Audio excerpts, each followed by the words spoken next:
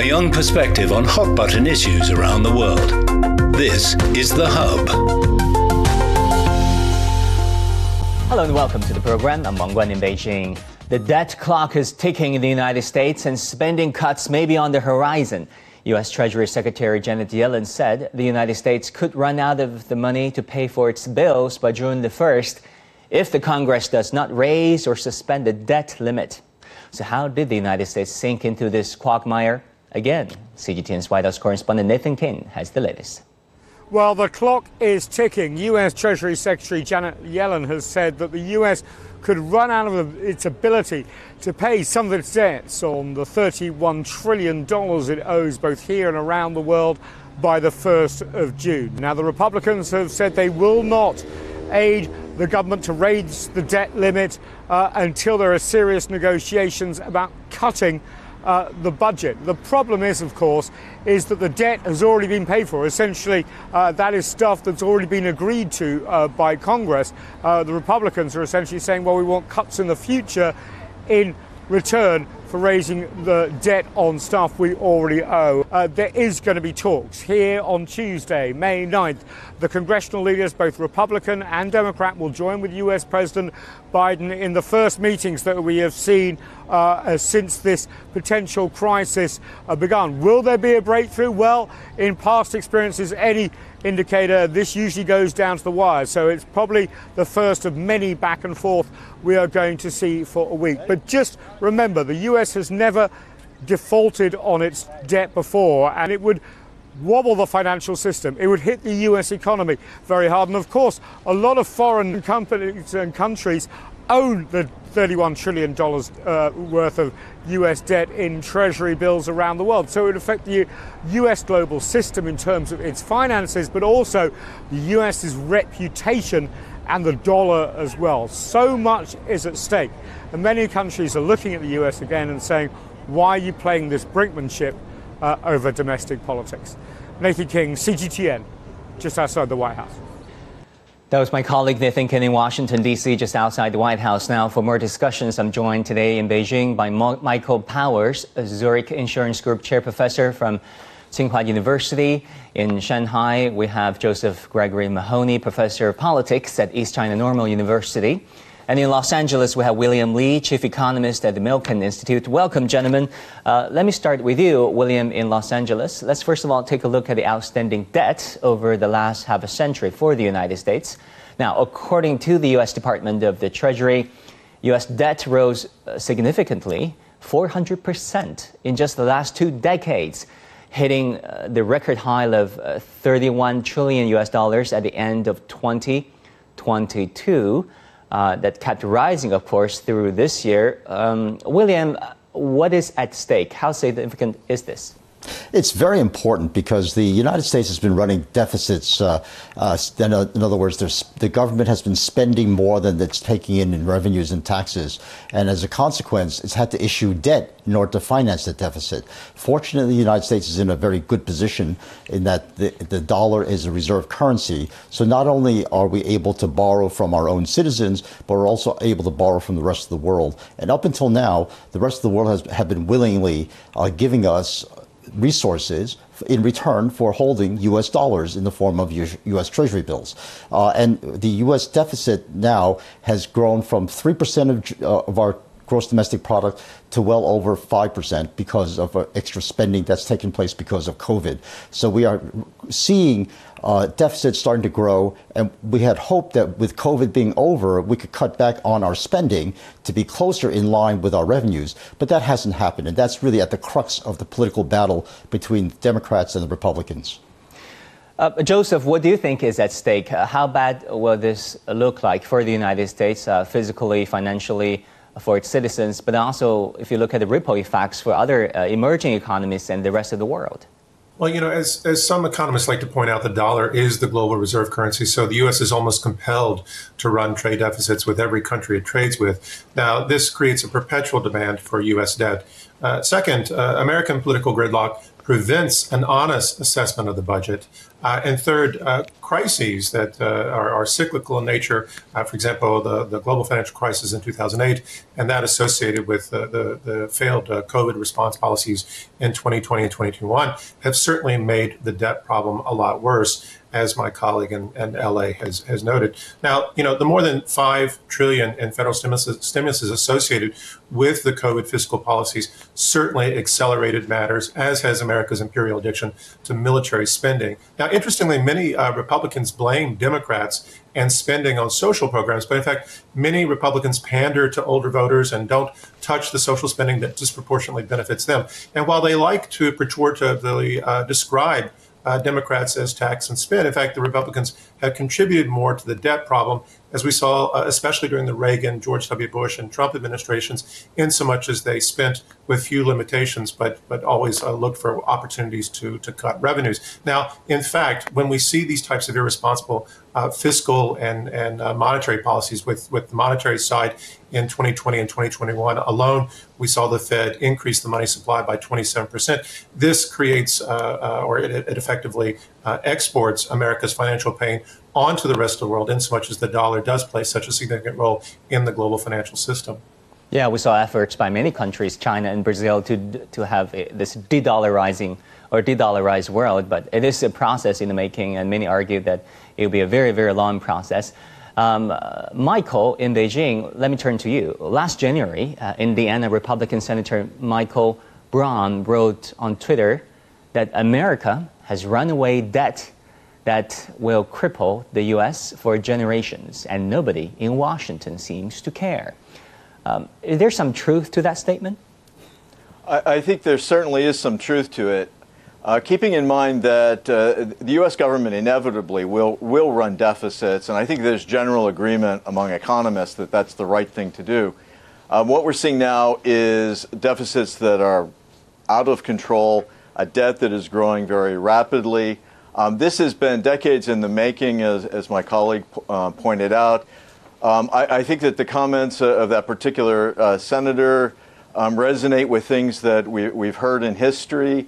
I think that often people will trace the current pattern of spending and not covering it with taxes back to the Reagan era, when President Reagan wanted to lower taxes, but the Democratic Congress didn't want to cut spending.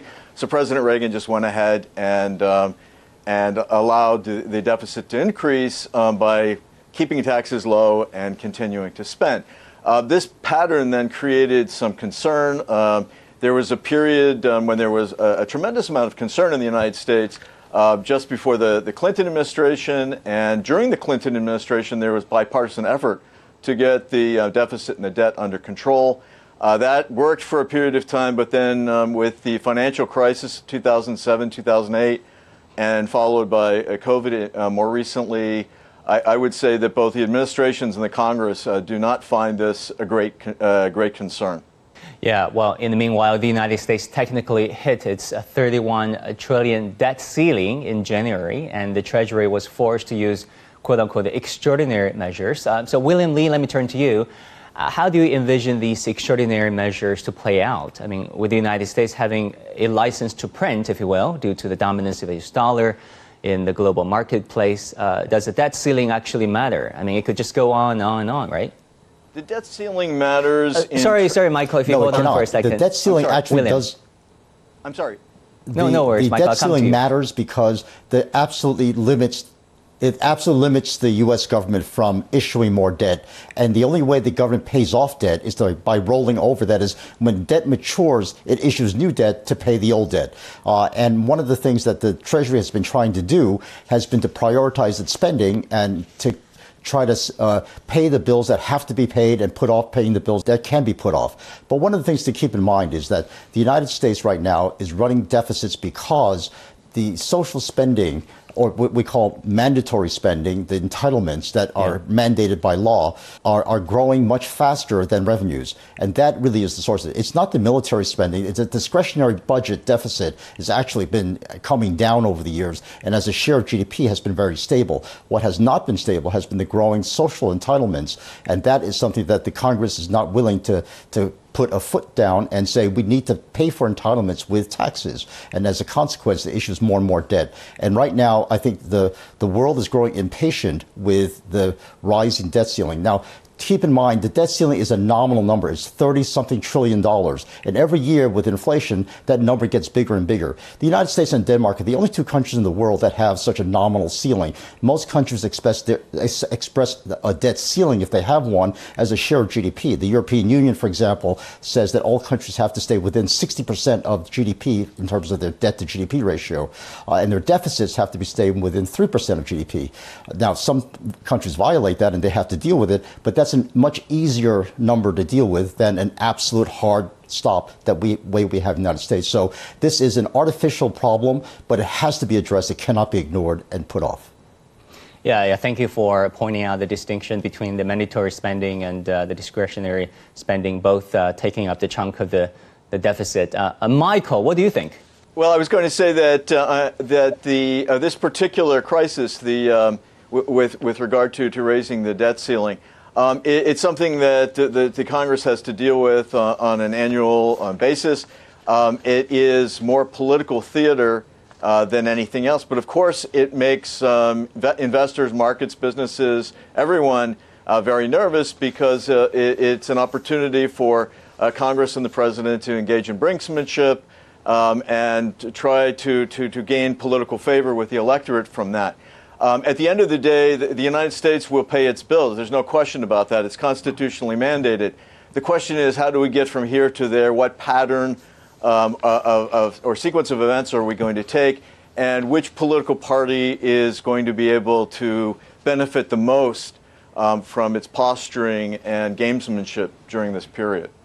Yeah, there's going to be a lot of... I'd like to add something. Yeah, Joseph, go ahead. I'd like to add something to your question on extraordinary measures, which are a lot more difficult now that the Fed has grossly inverted the yield curve. Now, previously, the Fed balance sheet spit out earnings that were in excess of its obligations because the balance sheet had assets that had a higher coupon rate than the reverse repo the Fed had promised the banks. Those earnings accrued to the Treasury general account, giving basically Yellen a slush fund to spend on goods and services. However, now that Powell has so rapidly increased rates, the Fed balance sheet spits out earnings at a rate that is much lower than its obligations, meaning that the Treasury general account is no longer automatically filled. It bleeds money out, and that makes all of this much more difficult. Right. To deal with the mounting debt issue, House Republicans passed legislation in April to raise the debt limit for one more year in exchange for deep spending cuts and a recent climate legislation rollback. President Joe Biden, of course, blasted this bill, saying that for over 200 years, America has never, ever, ever failed to pay its debts. So Joseph, let me stay with you. I'd like to get your take on this, too. Should the debt ceiling be raised or not, and why? Well, the debt ceiling has to be raised. Otherwise, the cost will be unbearable, particularly given an economy and banking system already experiencing considerable stress, including the sort of indicators that generally precede a significant recession. Now, from a political perspective, there are two key points here. First, historically, Republicans have sometimes played chicken with the debt ceiling, but this has always corresponded with a drop in their approval ratings. Now, this trend is clear enough that few really want to test it again, even for temporary political theater. Second, if they fail to raise the ceiling and the U.S. tips into a recession, which is a significant possibility anyway, then Democrats will blame Republicans for tanking the economy over this issue. And the possibility of a recession and being able to blame Biden is really the best opportunity that Republicans have for winning the presidency and taking full control of the legislative branch in the next election. So I suspect that they'll play with this a bit, but eventually they'll punt. You're talking about the optics and the political theater. House Speaker Kevin McCarthy has been urging Joe Biden to step up to the negotiating table. Let's take a listen. He's putting the American economy in jeopardy by his lack of action. Now he should sit down and negotiate. We passed this early. We are in April, way ahead of the debt limit. We are the only party to take fiscal action in a sound mind that would lift the debt limit so we wouldn't have economic damage. Now, in response to Janet Yellen's new deadline, Joe Biden called the top 4 leaders in Congress for a meeting on Tuesday, U.S. time. All the 4 leaders, bipartisan congressional leaders there. William Lee, what will be the major divergences to deal with? Do you expect any consensus? Well, they're going to have to start talking for the first time now because we are reaching too close to the limits where the Secretary Yellen can no longer play games and pay bills and try to stage things. But one thing to keep in mind, both parties, when they were in majority position, could have eliminated the debt ceiling problem, and that is just get rid of the debt ceiling legislation requirement. But no party wanted to do that because they knew that if they ever became the minority party, it's the only way to get the majority party to negotiate. And right now, the Republicans are trying to negotiate caps on social spending and caps on the deficit in a way that would allow the debt to GDP ratio, that is the growth of debt, to be more manageable and sustainable. When the Democrats were in a minority party, they also did the same thing, to use the debt ceiling as hostage to get their positions out on the table. So we know that negotiating will take place, but right now the sides are so far apart, the markets in the world are now concerned that they may actually pass the deadline and not raise the debt ceiling because both parties are so entrenched in their positions. And this is a political game of chicken that is going to have real serious consequences for global investors. Well, William, earlier you mentioned the fact that mandatory spending entitlements, Social Security, Medicare, and Medicaid, taking up the chunk of the deficits and therefore the debts. Is there a way out? I mean, would there be a revolt of sorts if either party takes that out from the American public, especially those who depend upon the entitlements programs?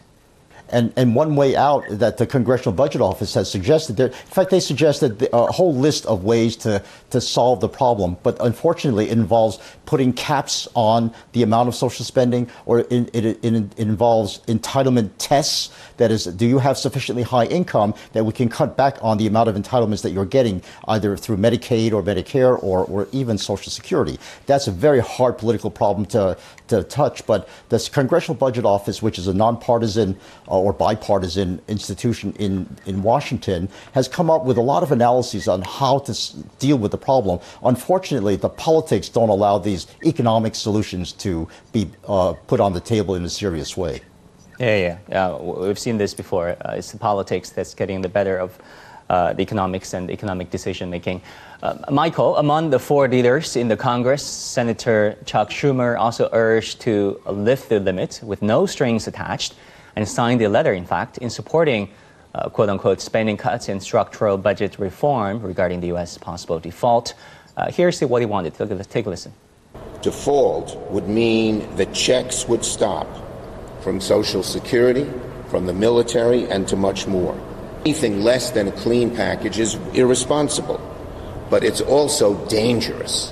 Dangerous to the millions of seniors who depend on these checks for their rent, their food, their mortgage, etc. Well, Michael, what do you make of this? Well, again, I think that's Senator Schumer indicating, staking out his position. He would like to see the Congress raise the debt limit without any strings attached. Essentially, what we're watching, again, is a negotiation and an attempt by both parties to try to win the hearts and minds of the public, to indicate that they are the ones who are negotiating in good faith. But I think we should keep in mind that there is no objective standard for negotiating in good faith. At the end of the day, it's going to be a question of what are the negative ramifications and who gets the blame for them. So I think it's already been mentioned that in the past, Republicans have lost ground by playing this kind of brinksmanship. And certainly there's tremendous fear that people's paychecks will stop and so forth. But if the economy were to go into default and the financial markets were rattled and there was a global-wide recession as a result, I think that people would probably look beyond Congress and at the leadership of the president. So there are dangers here for President Biden as well. Well, at the end of the day, it's all about people, in the marketplace. Let's take a listen to what average American citizens have to say about the spending cuts and this game of chicken, if you will, on the debt limit. Take a listen. For me, even with a master's degree and having experience out in the field for over 10 years, I've had to have at least 3 jobs. in order to not live paycheck to paycheck. There's no policy in place to assist people. And I feel like as soon as you get a job or as soon as you're working, they're just like, oh, that's all you need is a job. You got it. For my age and where I wanted to be, where I thought I should be in life, I felt like behind. I didn't have any savings. I was living paycheck to paycheck. Well, Joseph, what's on your mind when you hear those remarks? Well, we've seen a decline in real wages and the erosion of the middle class as a general trend since the 1980s. And increasingly, Americans have felt this declining economic prospects, which of course have been exacerbated by crises periods like 2008 and 2020 and 21. But, the fact of the matter is it's difficult to assess a political reality where substantial spending cuts are going to take place.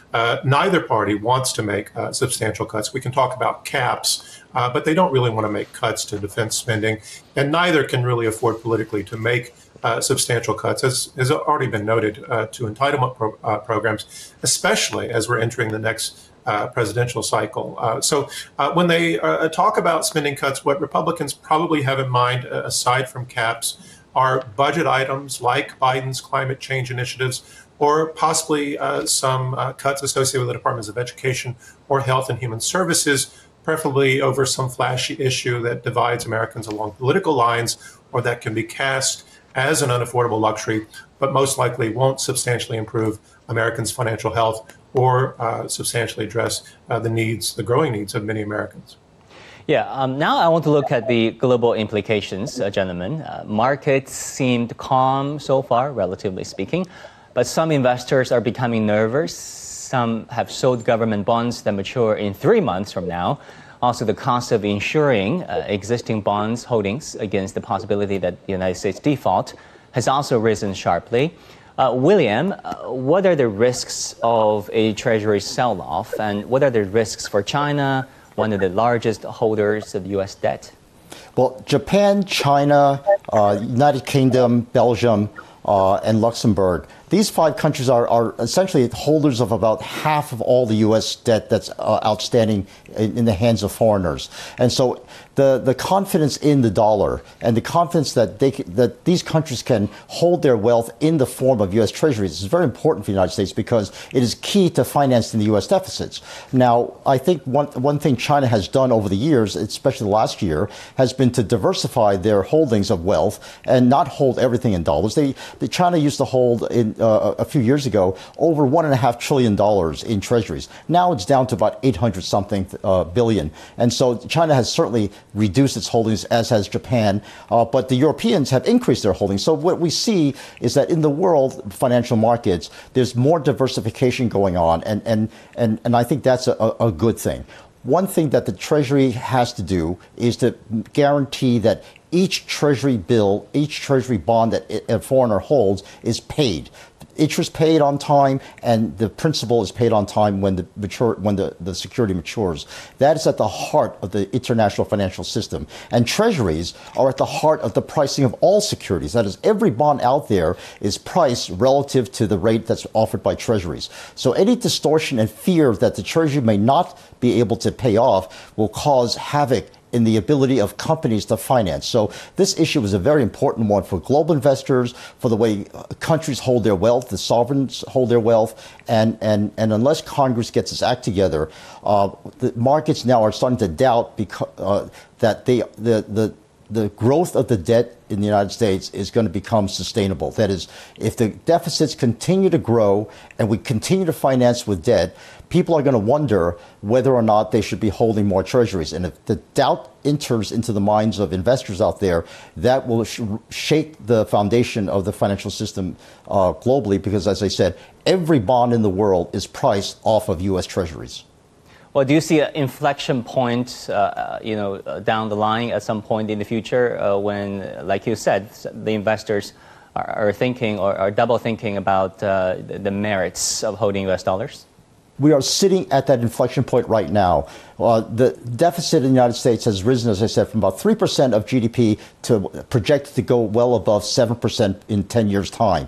And most of that rise is because, as I said before, due to entitlement spending. And I think the world is starting to doubt whether the U.S. Congress has enough guts to be able to put in place restraints on entitlement spending. We already see defense spending projected to go down from 3% of GDP down to about 2-point-something%. So we already see discretionary spending being contained.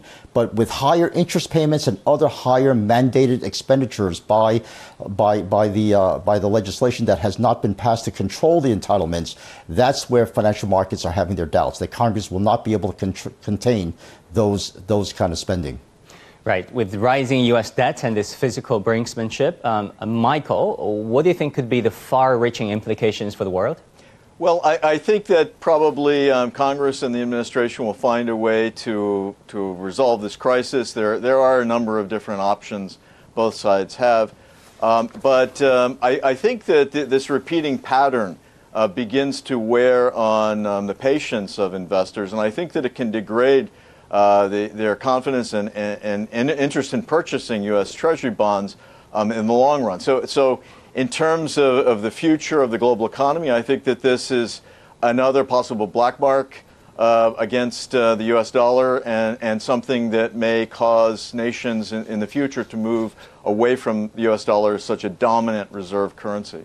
William, Joseph, and Michael, thank you all so very much. Very interesting discussion. Thank you, and come back.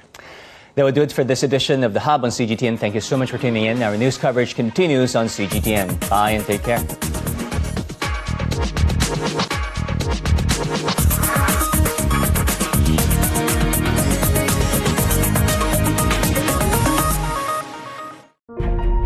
We all enter this world with the universal greeting. We then learn to speak. Bonjour, comment allez-vous?